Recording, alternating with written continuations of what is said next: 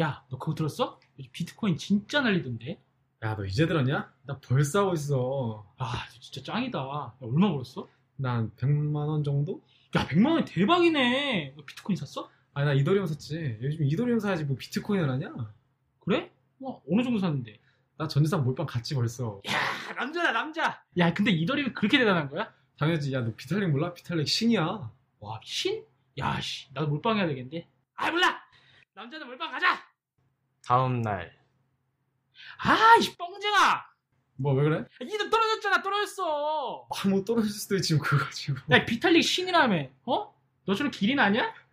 야, 너 가상화폐에서 너 존버란 말도 모르냐? 존버가 뭔데? 겁나게 버티는 거야. 아, 못 버텨. 야, 이거 진짜 이거 나 안 할 것 같아. 야, 나도 버텼어. 야, 비탈릭 믿고 버텨야지. 야, 다른 사람도 다 버틴다. 일주일 뒤. 야, 이 다단계 사기꾼. 야, 너 고소한다, 진짜. 아, 또 뭐야? 폭락이야, 폭락. 완전 떨어졌어. 야, 비탈리 어디서 비탈리? 야, 그 몇만 원 떨어진 거 가지고 그러냐? 존버 모르냐? 야, 몇만 원이 뭐야. 지금 나 지금 전재산 몰빵했다니까? 아니, 존버하라고 했잖아. 야, 너 은나게 맞고 싶냐?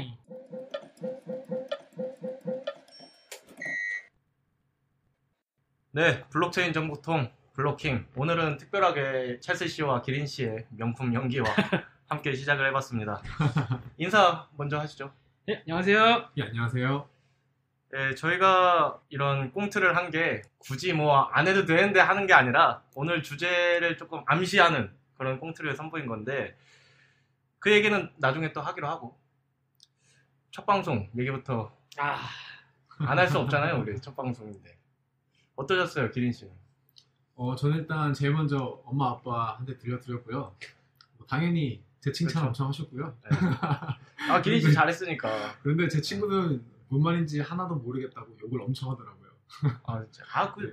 그런데 네. 이제 비트코인 들어봤다고 자기 이더리움 사고 싶다고 얘기를 해서 제가 막 함부로 추천도 못 하잖아요. 그렇죠. 그래서 오늘 이 화에서 그 얘기를 들려드려야겠다 생각을 했죠. 찰스 씨는? 아, 저는 그 지난번에 그래도 되게 쑥스러웠는데, 그래도 좀 그 생각보다는 조금 잘 나오지 않았나 이렇게 생각이 들고, 저는 오늘 여러분들 여기 계신 분들한테 처음 공개하는 거예요. 제가 개인적으로 블록체인 그 기반의 SNS 서비스인 스티밋을 지금 하고 있거든요. 근데 거기에 제가 글을 하나 올렸어요. 이 홍보글을 하나 올렸는데 정말 감사하게도 여기 아이디가 그 빈바이신 분, VIMVA라고 하시는 분이, 여기 스팀은 좀 구조가 복잡해요. 여기 이제 뭐 보팅을 하게 되고 포스팅을 올리게 되면 이제 명성이라는 게 쌓이는데, 제가 아직 그 병아리 수준이 이제 42 정도인데 63 정도 되시는 그 빈바님이 그 저희 방송을 추천을 해주셨어요. 너무 감사하다고. 그래서 박수 한번. 네. 그리고 그러면 유튜브 스타님께서 저희를 그렇죠. 이제 똑같은 건데. 그 이런 거죠. 이제 싸이가 이제 신이 그 저기 홍대에서 놀이터에서 기타 치고 있는데, 이 사람을 주목해 줄 수 있으면 좋겠다. 그래서 여기 보면은 되게 댓글도 이분이 그 되게 많이 알고 계셔가지고 그 되게 많으시더라고요. 뭐 카나데 뭐 1025님, 뭐 신농님, 뭐 루이스 파크님, 디미님, 제가 뭐 다 읽어드리기는 어려워서 위에서부터 이렇게 말씀을 드렸는데, 정말 이분들이 다 관심을 갖고 계셔가지고 더 진짜 열심히 하겠다 우리가. 그리고 또 그냥 그 대충 우리가 준비를 하는 게 아니라 정말 탄탄하게 청취자분들이 좀 유익한 시간을 보낼 수 있도록 준비를 많이 해야겠다는 생각이 들었습니다. 네, 그래도 이렇게 관심 가져주시고 이렇게 댓글 달아주시니까 감사하네요, 진짜. 예. 근데 뭐 이런 식으로 또 댓글로 이제 우리 방송을 통해서 알고 싶은 내용 이런 거 달아주시면 저희가 또 그거에 대해서 답변도 드리고 하면은 좋을 것 같습니다. 길버 씨는 그러면 그 주변 반응이 이제 어떤? 저는 이제 일단 제 칭찬 저도 많이 들었고 진행이 깔끔하다 뭐 이런 거 많이 들었고, 일단 투자를 하고 싶어하는 친구들이 꽤 있었어요. 네. 그러니까 아예 뭐 들어만 보고 실제로는 뭐 해본 적 없는 친구들. 첫방 듣고 투자를 한다고요? 첫방 제가 또 털었죠. 제가 또 이제 들어봐라 하면서 또 털었는데 첫방 듣고 투자를. 물론 이제 블록체인이나 이런 거에 관심도 있어서 물어보긴 했지만 주로 이제 이거 어떻게 투자를 하면 되나 그렇게 물어봤는데, 그래가지고 좀 그런 거에 대해서 다뤄보고 싶더라고요, 이번 방송. 그래서 이제 꽁트 얘기 아까 다시 넘어가자면 예. 우리가 이 꽁트를 한 이유도 사실은 그런 투자에 대해서 우리가 이번에 얘기를 나누려고 한 거잖아요. 그래서 저는 일단 먼저 투자를 할 때 우리가 유의사항이나 뭐 아니면 처음 투자를 하시는 분은 이것만은 꼭 알고 해야 된다. 뭐 그런 게 있으면은 채스 씨부터 한번. 저도 궁금하네요. 네. 예. 자, 전제가 여기는 이제 투자 방송은 아니다. 하지만 그치. 이제 하도 과열이 되니까 그 전문가의 시선에서 어떠한 점들이 고려를 해야 된다. 이렇다고 해서 돈을 따는 게 아니에요. 제가 말씀드렸듯이 저는 3,000원이 있어요. 예, 그래서 이제 제가 드리고 싶은 말씀은요. 우선 그 주변에 보니까 투자를 할 때 이거 아직 초기 시장이다. 들어와. 뭐 이렇게 얘기를 해요. 아까 우리가 꽁트에서도 좀 표현을 했는데 거기서 얘기는 비트코인이 뭐야? 이더리움이 뭐야? 이렇게 얘기가 나오고 그 다음에 너 벌었어? 그래서 얼마 벌었어? 그러면 몰빵 있어? 나도 몰빵해야지. 이렇게 다 얘기가 나와요. 근데 제가 생각했을 때는 저는 한번 여쭤보고 싶어요. 그분들께. 이 비트코인이라고 하는 거는 제가 그 지난 화 때 말씀드렸듯이 그 달러처럼 시장에서 이렇게 교환 가치가 있어야 되는 거거든요. 그리고 기술이기 때문에 어떠한 특정한 문제를 해결할 줄 알아야 돼요. 근데 지금 비트코인에 투자하시는 분이 지금 뭐 가격이 어마어마하잖아요. 근데 어마어마한 가격임에도 불구하고 실질적으로 비트코인이 어디다 쓰이는지를 아시는 분이 의외로 없어요. 의외로가 아니고 저는 되게 많이 없는 것 같아요. 제 주변에도 그냥 비트코인, 이더리움 뭐 뉴스도 안 찾아보고 하루 종일 그래프만 보고 계시거든요. 어떤 좋은 일이 생기는지 안 좋은 일이 생기는지 몰라요. 그냥 그래프만 보고 올라간다. 언제 떨어질까? 단타해야 되는데 이런. 그래서 조금 이제 그 제가 경험이 있는 입장에서 말씀을 드리면은 저희가 2015년도에 이제 처음에 이 업계에 들어왔을 때 나왔던 기사들이 이제 비트코인으로 이제 세계 일주를 한다. 비트코인의 ATM을 이제 그 인출할 수 있다. 뭐 이런 것들이 되게 많이 나왔어요. 근데 비트코인을 가지고 여러 가지 도전도 되게 많았어요. 특히 제가 지금 기억에 남는 거는 이제 아브라라고 하는 서비스인데 그 우버에서 이제 착안을 한 거죠. 그래서 그 환전을 이제 뭐 은행이나 이런 데서 할 필요 없이 현지에 가서 연결을 해주는 거예요.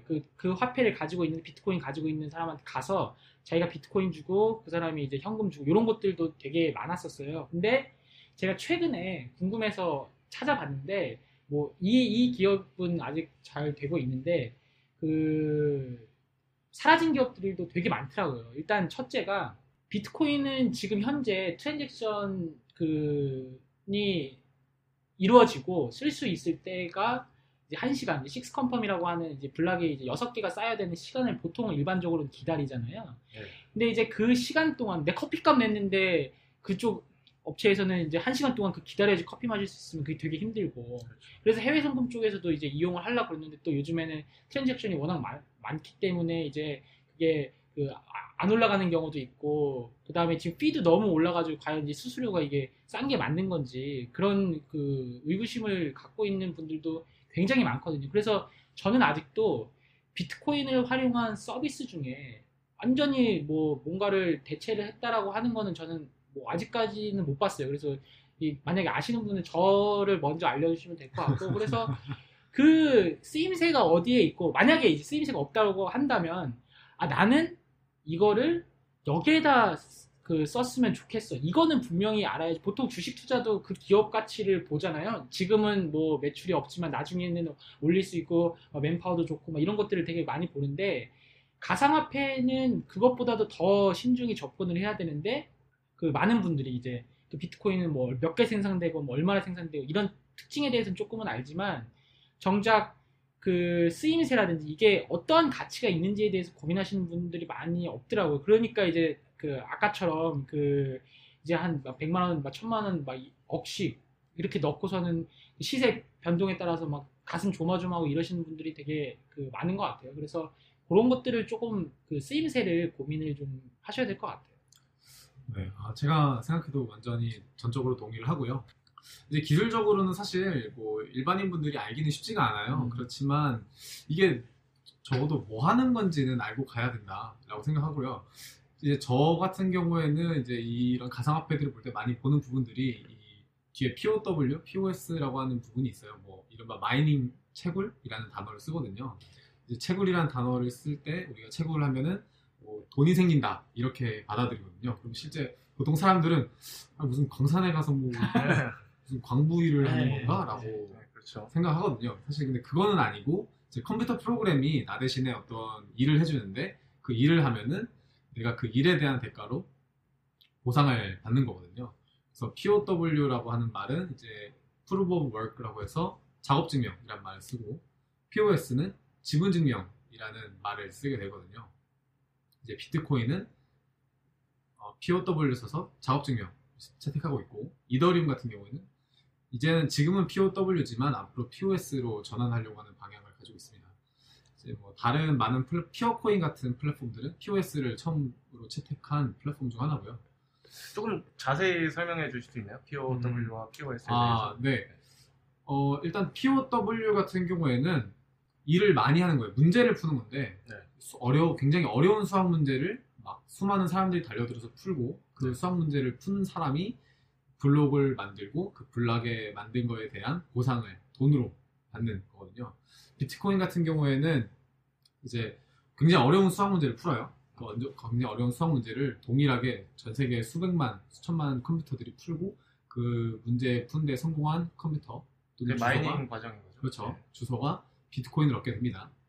이제 처음에는 50비트코인씩 얻었는데 이제 점점 줄어서 반감기라고 하죠. 지난번에 말씀드렸듯이 25비트코인, 12.5비트코인 이렇게 줄어들어서 화폐량에 따라서 적정한 발행량을 얻게 됩니다. 이더리움도 비슷한 시스템이고요.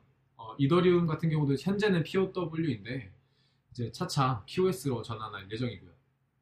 POS는 뭐냐면 문제를 푸는 게 아니고 투표를 통해서 배팅을 통해서 블록을 마이닝하는 거거든요. 그래서 사실 지금까지는 POS에 대해 지금 굉장히 논의가 많아요. 근데 저희가 오늘 말씀드릴 거는 아무래도 최초의 POS를 실행했던 피어코인 그리고 이제 가장 유명한 이더리움이 넘어가는 POS 방식에 대해서 아마 설명을 드릴 수 있을 것 같아요.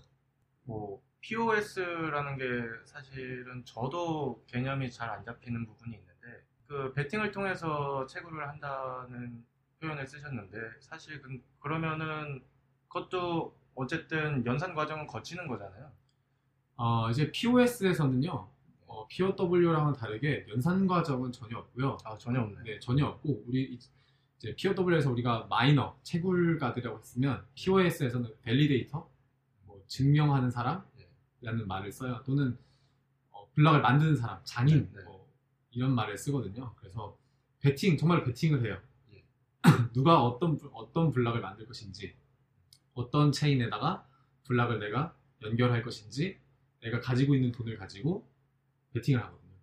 이더리움에서는 그걸 이제 스마트 컨트랙트를 이용해서 어떤 블록을 만드는 사람에게 배팅할 것인지 결정할 수가 있습니다.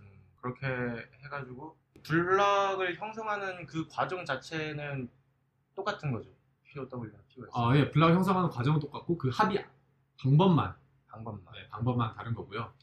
이제 기존의 POS, 피어코인 같은 POS들에서는 뭐 POS들이 워낙 많아요. 워낙 많지만 뭐 이제 기본적으로 예를 들자면 POS에서는 내가 돈을 많이 가지고 있으면 배팅을 많이 할 수 있어요. 그래서 여기다가도 배팅하고 저기다가도 배팅하고 그런데 나는 여기 이런저런 데다 배팅해도 아무런 리스크가 없는 그런 문제가 있었거든요. 뭐 nothing at stake라는 방식이라고 하는데 이더리움에서는 배팅을 잘못하면 내가 잘못된 블록에 배팅한다거나 나쁜 짓을 하려는 블록에 배팅을 하면 그 돈을 다 잃어버립니다. 야, 무섭네. 네, 그 돈을 전부 다 잃어버리기 때문에 함부로 그런 일을 할 수가 없고 또 굉장히 어렵죠. 그러면 이제 현실적인 좀 투자 얘기를 또 해봤으면 좋겠는데 사실 저는 뭐 제가 투자를 많이 해본 건 아니지만 거의 안 해봤죠. 거의 안 해봤는데 많은 분들이 처음 투자를 딱 해봤을 때 걱정을 하시는 부분이 이 가상화폐는 시세 변동이 좀 많이 일어나잖아요. 그 체결가에 따라서. 그렇기 때문에 이제 그거의 그 일희일비가 굉장히 심할 것 같은데 굳이 그렇게 일희일비 할 필요는 없는지, 그리고 이 가상화폐 거래소 시장 자체가 주식처럼 장을 마감하고 뭐 이런 개념이 없기 때문에 내가 자고 있는 사이에 갑자기 시세가 폭락을 해버렸다. 난 자고 있으니까 뭐 시세 알림 기능이 있다고 하더라도 내가 자고 있으면 못 보면 끝이니까. 그런 거에 대해서는 뭐 어떻게 팁이라든지 조언을 해주실 수 있는 부분이 있나요? 그거는 이제 이렇게 생각이 들어요. 제가 그거 관련해서 좀 재미난 에피소드가 있는데, 모 커뮤니티에서 이제 우리는 자야 할 시간이고 큰형님들이 움직일 시간이다. 그 큰형님이 누군지 봤더니 미국이더라고요. 그 큰손들이 이제 그 시차가 다르니까 그분들이 이제 장을 이제 흔들어 놓는다, 이렇게 얘기가 나오는데, 저도 그래프는 많이 봐요. 왜냐하면 저 같은 경우는 투자를 하려고 보는 게 아니라 정말 왜 이럴까를 되게 고민을 많이 해봤는데, 저도 아직까지는 답을 잘 모르겠어요. 그때도 지난번에도 뭐 세그윗 네. 관련돼서 뭐 얘기도 많이 나왔을 때 이렇다 저렇다 말은 했지만은, 제가 예상했던 것들은 거의 다 뭐 틀린 것들이 되게 많았었거든요. 그래서 저는 뭐 조언이라고 하면은 어떤 투자를 했을 때 단기간에 어떤 수익을 뭐 바라는 뭐 그런 마음을 없애는 조언이라고 한다면은 사실 절에 들어가는 게 맞을 것 같고 잊어버리고. 그러니까 이제 그런 마인드 컨트롤이라면은 그거는 개인적으로 하시는데, 저는 아직 그래요. 저 같은 경우는 기본적으로 백서는 다 봐요. 뭐든지 간에 백서는 다 봐요.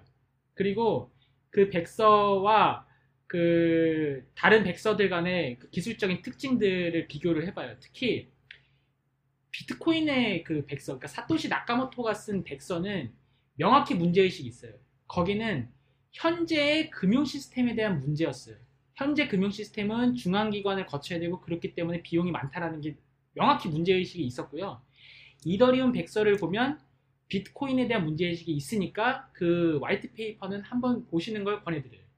그거 괜찮네요. 뭐 어디서 쉽게 볼 수 있는 거죠? 네, 구글에 검색만 하면 화이트 페이퍼가 다 나오고요. 뭐 이제 좀 기술적으로 좀 더 쓴 문서들은 옐로우 페이퍼라고 해서 그런 걸 발행하는 회사들이 많거든요. 그래서 이더리움 같은 경우는 옐로우 페이퍼도 있고요. 또 그리고 제가 주목하는 것 중에 하나는 이 커뮤니티가 잘 유지되는가거든요. 그래서 아무래도 오픈소스가 많기 때문에 비트코인 자체가 오픈소스로 시작됐고, 오픈소스라는 건 이제 누구나 이 소스 코드를 볼 수 있고 누구나 개발에 참여할 수 있는 형태를 말하는데, 이 비트코인이나 이더리움이나 뭐 분산화된 뭔가를 주창하기 때문에 이러한 정신을 이어받기 위해서는 오픈소스로 개발을 많이 하거든요. 근데 이제 이 개발 커뮤니티가 잘 유지되면은 이 코인에 대한 기술도 잘 개발이 되고 여러 사람들이 쓰기 쉽게 앞단 프론트나 웹이나 앱 같은 거 개발이 잘 되는데, 이 사람들이 개발하다가 철학이 안 맞거나 그러면 막 싸워요. 싸우다가 이 커뮤니티를 나와서 나는 내 코인을 만들 거야. 그래서 기린 코인을 만들고 체스 코인을 만들고 그럼 원래 있던 이 코인은 갑자기 이상해져서 막 갑자기 사라지고, 이런 경우가 굉장히 많기 때문에 이 커뮤니티가 잘 유지되는지 보는 것도 굉장히 중요한 요소일 것 같습니다.